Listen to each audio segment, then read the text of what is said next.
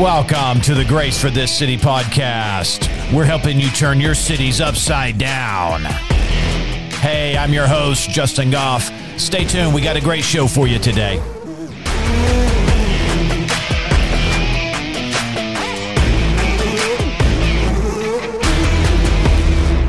Good morning, everybody. And it is another great day today to be gathered together with you on the podcast today. This is the Grace for This City podcast. I'm Justin.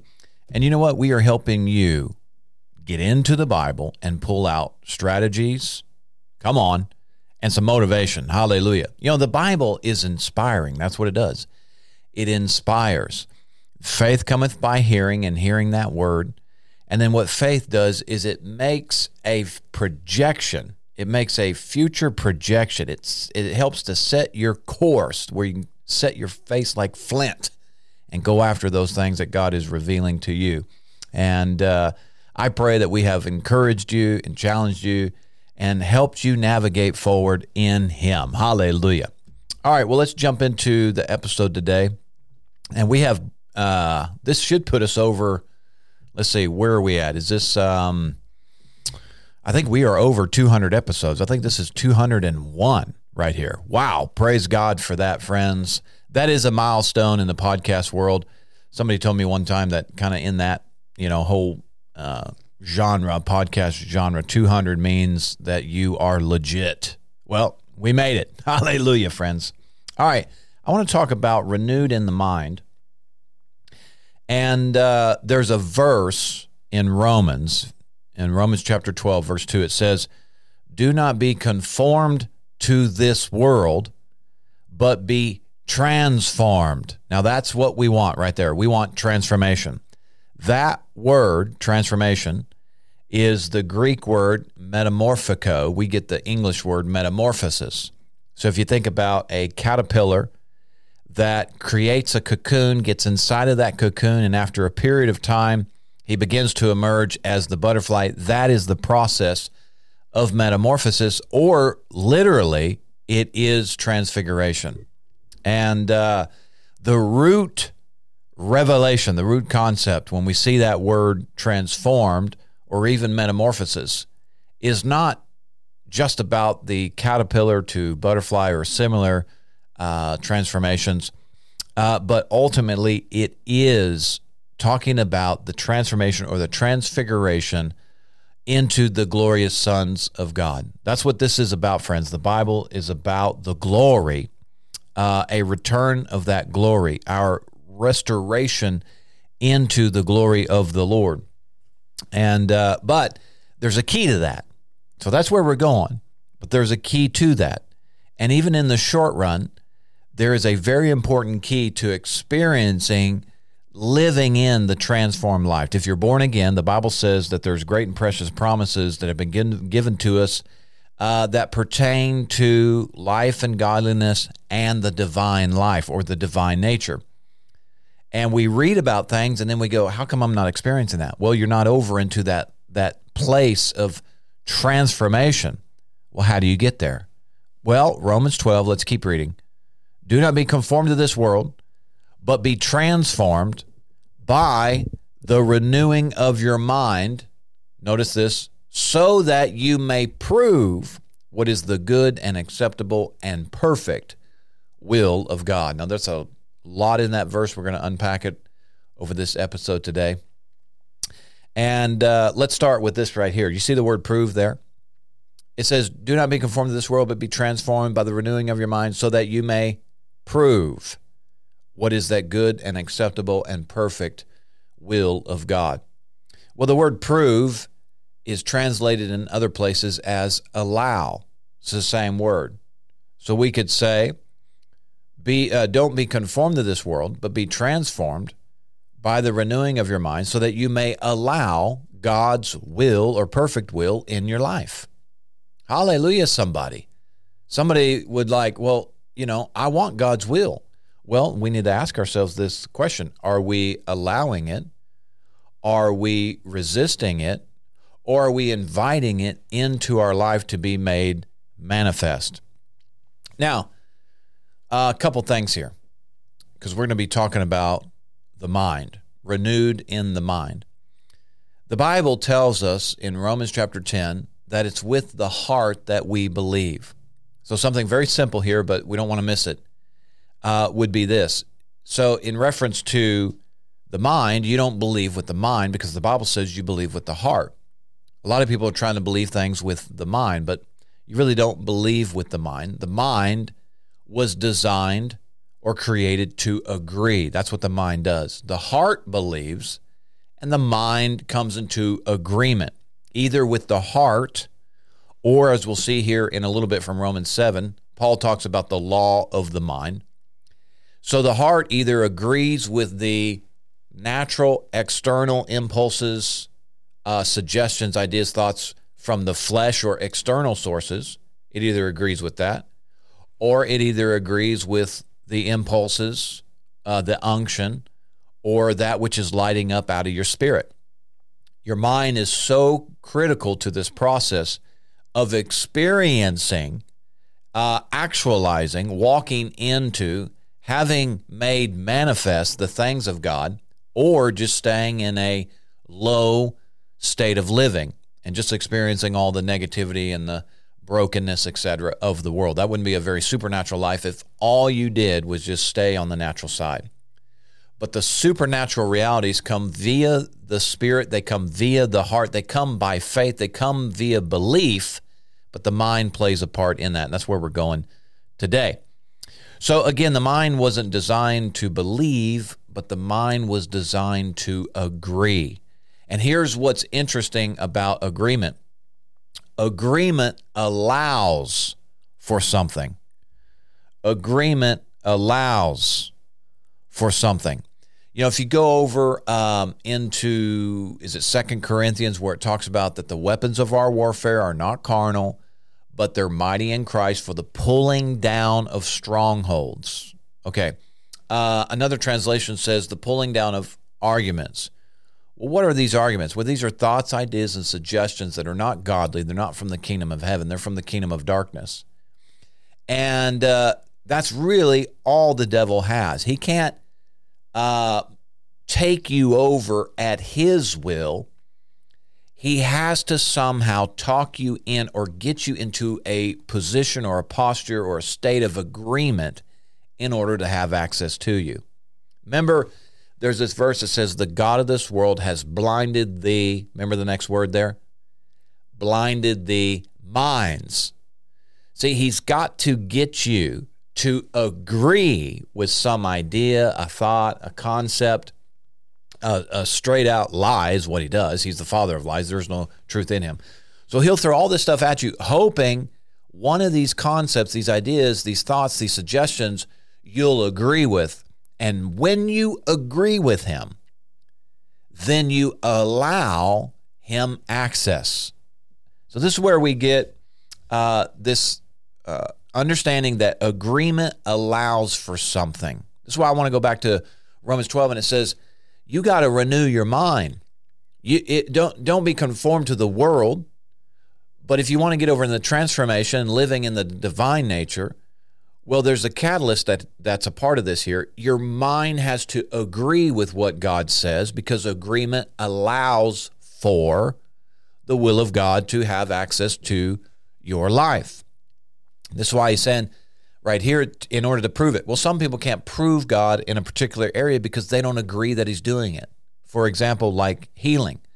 Some people are like, well, I don't think God is still healing today.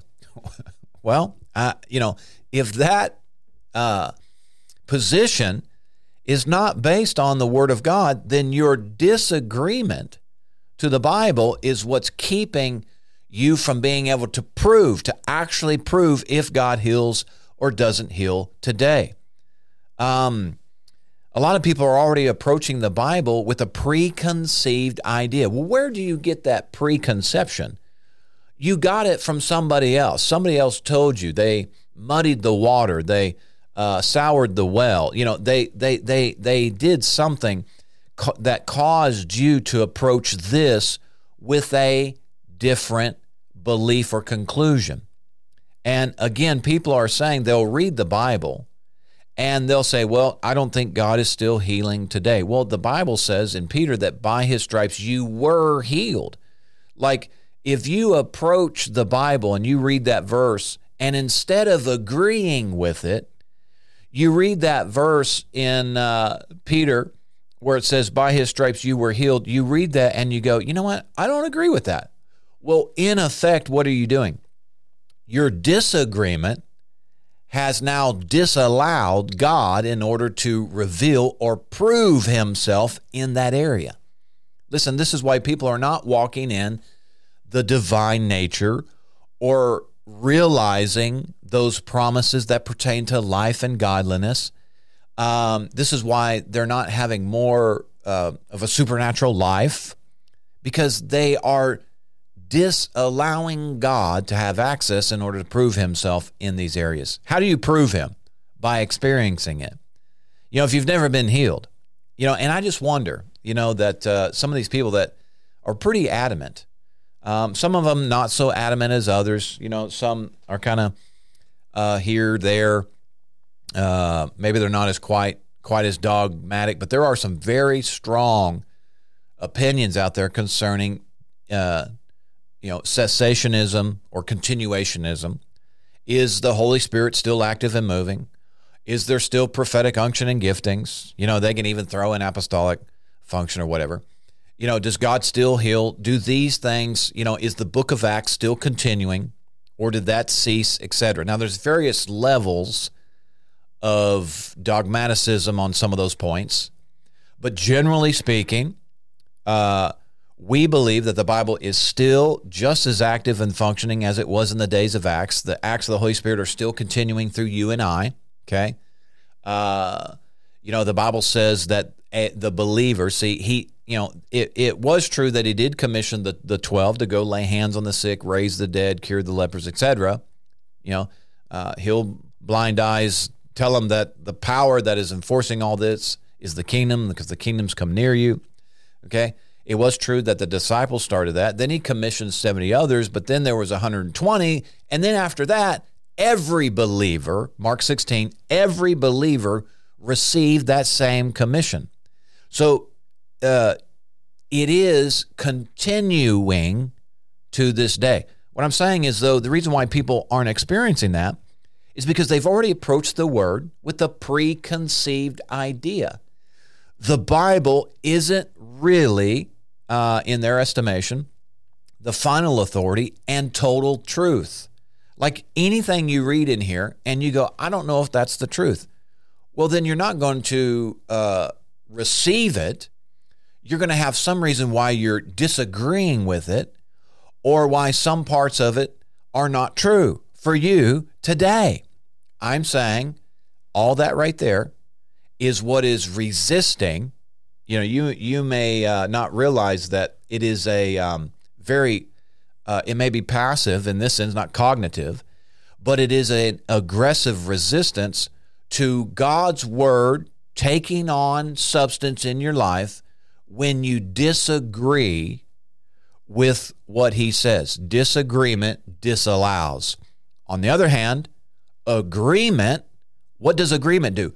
Opens you wide open for the reality of what you agree with to take on form or shape or reality in your life. Remember Job in Job chapter 3. He said, the thing I feared the most came on me. Well, how does something like that happen? Now, this works both in faith and it works in fear, okay? Fear will take upon itself substance just like faith will. Faith is a force, fear is a force. But here were these lies, these arguments. Remember, we quoted Corinthians that the weapons of our warfare, they're not carnal, but they're mighty for the pulling down of strongholds, arguments. One translation says theories or reasonings. And this is what the devil does. He's trying to get you to put your, quote, faith in something. He's trying to get you to put your heart in it.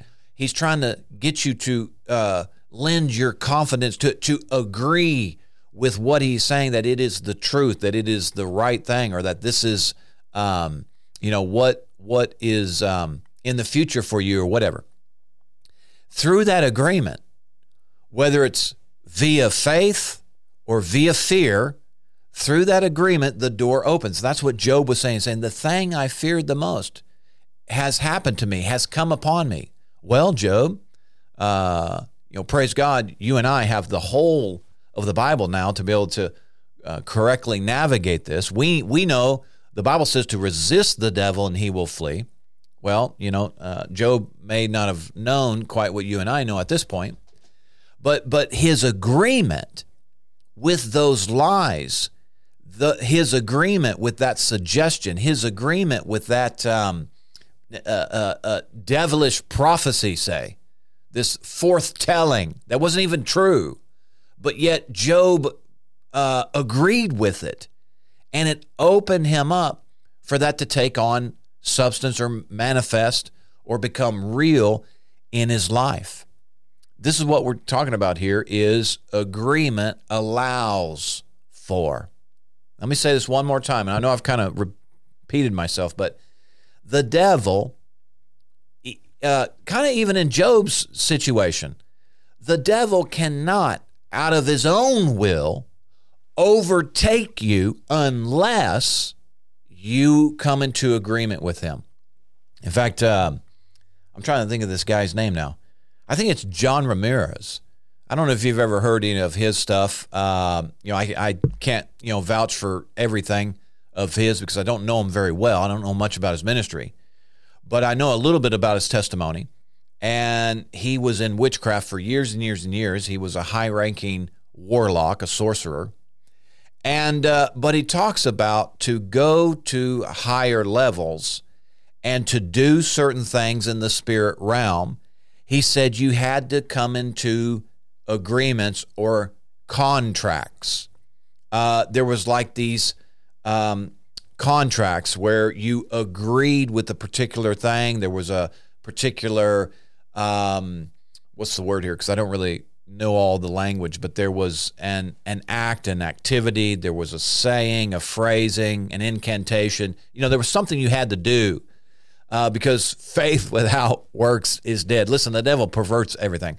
But here was, the opportunity for you to go to the next level or whatever, in particularly like astral projection. You can't just do that alone. There has to be a demon that works with you to do that. Anybody that's doing that kind of stuff, that's not just on you. In order to access that realm, on that side of it, you got to work with the devil. And so these, I don't want to call it privileges. That sounds too positive. But the access into certain things, to be promoted to the next level, to gain more power, quote unquote, and authority, quote unquote, in that realm. This is what John Ramirez was saying. Before you were granted these things, you had to come into an agreement or a contract with the devil. And then there was some sort of saying or ritual or something that had to be done that proved your confidence or your trust in these things. Man, hallelujah. I hope y'all are hearing what I'm saying here. But that's the way the devil had access. He doesn't have access to you except through agreement. Now, what you don't realize when you work with devils is that they're taking more than you're gaining. But nonetheless, the only way they've got access into your life is through some sort of agreement. And then that agreement is proven out through an act, an activity, the words that you are saying. Remember what Paul said? He said, I believed, therefore I, remember the next phrase? Spoke. Speaking out of the mouth is an act of faith, because your spirit let's say the word is ministering to you.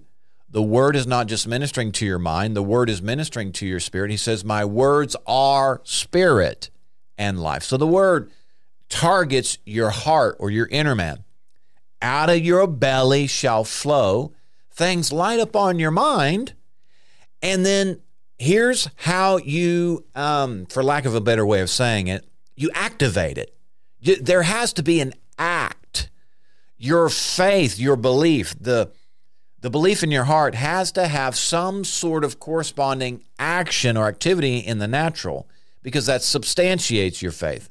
So this is what Paul was saying in Corinthians. He said, I believed, therefore I spoke. Speaking in many instances is the first act of agreement with what you believe. You have to speak forth what you believe. We get this from Romans 10. Again, with the heart, man believes, and with the mouth, confession is made unto. So really the first act of faith is saying what Jesus said, is confessing the promise. There's tons of scriptures that deal with our confession.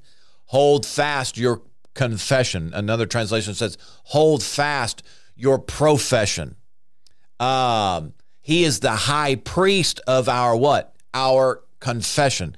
So the reason why that is so potent and powerful, and they even use it in the demonic world with all these incantations, these spells, these sayings. There's words and actions associated, but it's usually words first. Because out of your heart or outside here, this is how the devil works. He's not, unless you're possessed, he's not in you. That's a whole other thing, but he's not in you, okay? The devil's not, and other people aren't, but they're out here. It's external, okay? And they can say things to you. They can give you or attempt to give you a thought, idea, a suggestion. What's that doing? They're targeting the mind, because that's where agreement happens. And the reason why confession is always an act of faith is because the mind, okay, something's lining up on the mind. And for example, when you're saved, it's not enough just to believe it. You have to confess it. Why? Because that is an act of agreement. Your mind is giving the command in agreement with what's happening in your heart to speak out of your mouth. And that agreement, you know, when you're saying, body, I want you to speak that forth. Body, I want you to go over here and do that. You know, let's say the Lord says, I want you to give so-and-so $20.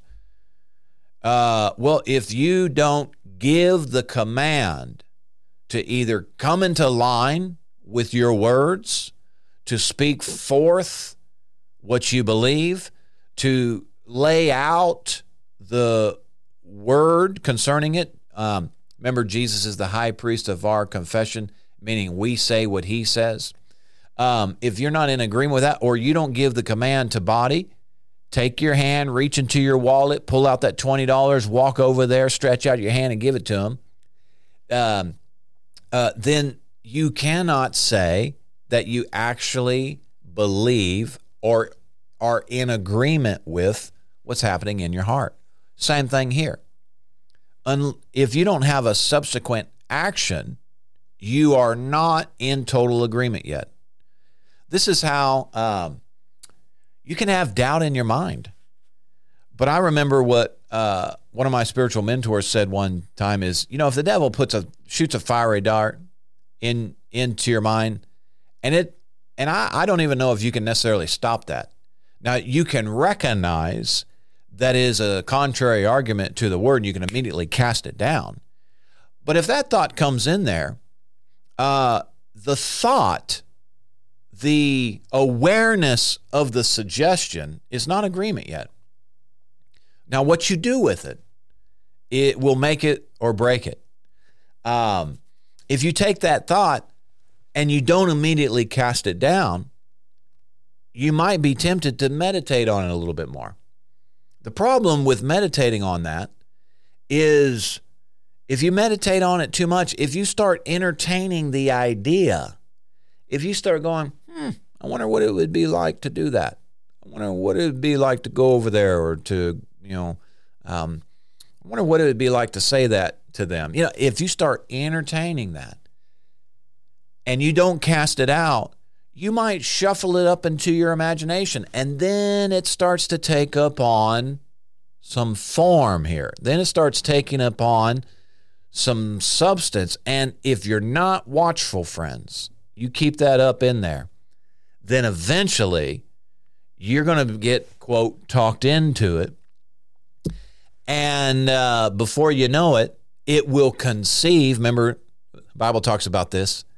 That thought, it was a stray thought. You should have casted it down. I mean, the moment you recognized it, you should have thrown it out. You should have pulled that thing down. You should have wrestled it into subjection to the word. But if you don't, and you keep it up there in your mind, and you just go, I wonder. You haven't acted upon it yet. So you're not necessarily in agreement with it yet. But if you just entertain it, if you just entertain that stray thought, that fiery dart, if you entertain that thing that's contrary to the word, if you haven't measured it against the word, you'll be tempted to sit there and you'll kind of just roll it around in your mind, and then you'll put it over into the realm of the imagination. Oh, that's dangerous there. And you'll start to conceive that thing, and then the Bible says that when you've conceived it in your mind, what you've done is you've come over into agreement now. And what's going to happen is you are going to give the command to your body to say something that's going to be sin to you, or do something that's going to be sin to you. It will be contrary to God, and it will be sin to you. What I just explained is kind of how that process works. You know, nobody. What is today? We're in the month of February, okay? And if you are staying up with what's going on, there's some controversy in the church. There's some ministers that are getting in trouble. They're confessing for being unfaithful to their wife. They've been cheating on with these other ladies. You know, when you think about that, nobody wakes up one day and just suddenly, acts upon something so chaotic. No, the action, okay, the command to say words, that are contrary to your marriage covenant, or to give the command to act, like physically act, that would violate the covenant of oneness, didn't just happen in 15 minutes, like not where these guys are or these ladies are. No, this is something long time ago. It was an idea. It was a suggestion. It was something contrary to the knowledge of God's word. And instead of casting it down, throwing that out, rebuking that thought, commanding that thing to get under the obedience to the word of God now, they just kind of played with the idea. Oh, they thought, okay, wow, interesting. And over time, they conceived that. And I'm telling you, at that moment, that's when agreement comes. That's agreement right there. You agreed that, okay, I think that's a good idea. Then the command was given bodily to act upon it. The action is the proof of agreement. The words is proof of agreement. Remember, James said that your faith is dead without works. Faith is dead without works. Now, let's take that phrase real quick, and let's spin this. Because faith without works is dead. So we're saying, well, you say you believe God, but if you don't have anything that is a byproduct, a subsequent action, then we may have to question what you're saying. So let's put that in the other side. A thought of sin without works is dead. See, if the enemy throws an idea at you, hey, go rob that bank, well, you better not act on it. And if you don't act on it, then what is that thought going to do? It's going to die. If you don't grab that thought and entertain that thought, if you don't plant that thought in the soil of your imagination, guess what it's going to do? It's going to die. Faith, or an idea, faith cometh by the word. So we're saying that God is ministering to us, but if you don't respond to it by acting on it, by speaking in connection with it, having your profession, your confession line up with his, then it's dead to you. Same way on the other side. Somebody says, let's go rob a bank. Somebody says, let's go cheat on our husband. Let's go cheat on our wife. Somebody says, let's go get drunk. Somebody says, let's go buy drugs. Listen, don't act on that. Don't agree with that. And that thought will not take upon itself life or substance. It'll be dead. It'll die. If that thing comes into your mind or somebody suggests something, you can answer it. You can say, in the name of Jesus, I rebuke that. That is a lie. That's not true. That's deception. That's temptation. I cast that down. I subject that to the word. The word says, do not steal. The word says, do not look upon another man's wife or another wife's husband or whatever. Faith, ideas, suggestions without works die, friends. I'm telling you, that's huge. Hallelujah. You are bombarded with things every day. The enemy is after your mind. Why? If he can get an idea in there that you buy into, if he can just give you a good enough idea that you'll take the bait, he knows the moment you agree with it, he's got access to you, friends. Hallelujah. Well, I'm out of time today. Hope you got something out of that. We're talking about being renewed in the mind. We'll dig a little bit further here in upcoming episodes, but you got to change the way you think. You have to be aware, friends, of what you are agreeing to and agreeing with. You're either resisting things or you're opening yourself up to them. By agreeing, you are allowing. By disagreeing, you are disallowing. Hallelujah. Well, if we could pray for you, friends, it would be our honor to do so. You can call our offices at 870-741-9099. Leave a message right there, and one of our prayer partners will call you right back. Or you can go to the website, gracecitychurch.tv/prayer, and fill out the form right there. And again, one of our prayer partners will follow up with you. Thank you so much for tuning in today. This has been the Grace for This City podcast. And until next week, be blessed.